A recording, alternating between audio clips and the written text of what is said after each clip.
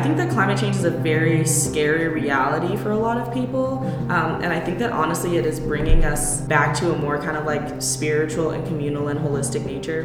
Because I think ultimately this is a soul crisis and a spiritual crisis. Money is the root of all evil. Money can't solve this breathing problem.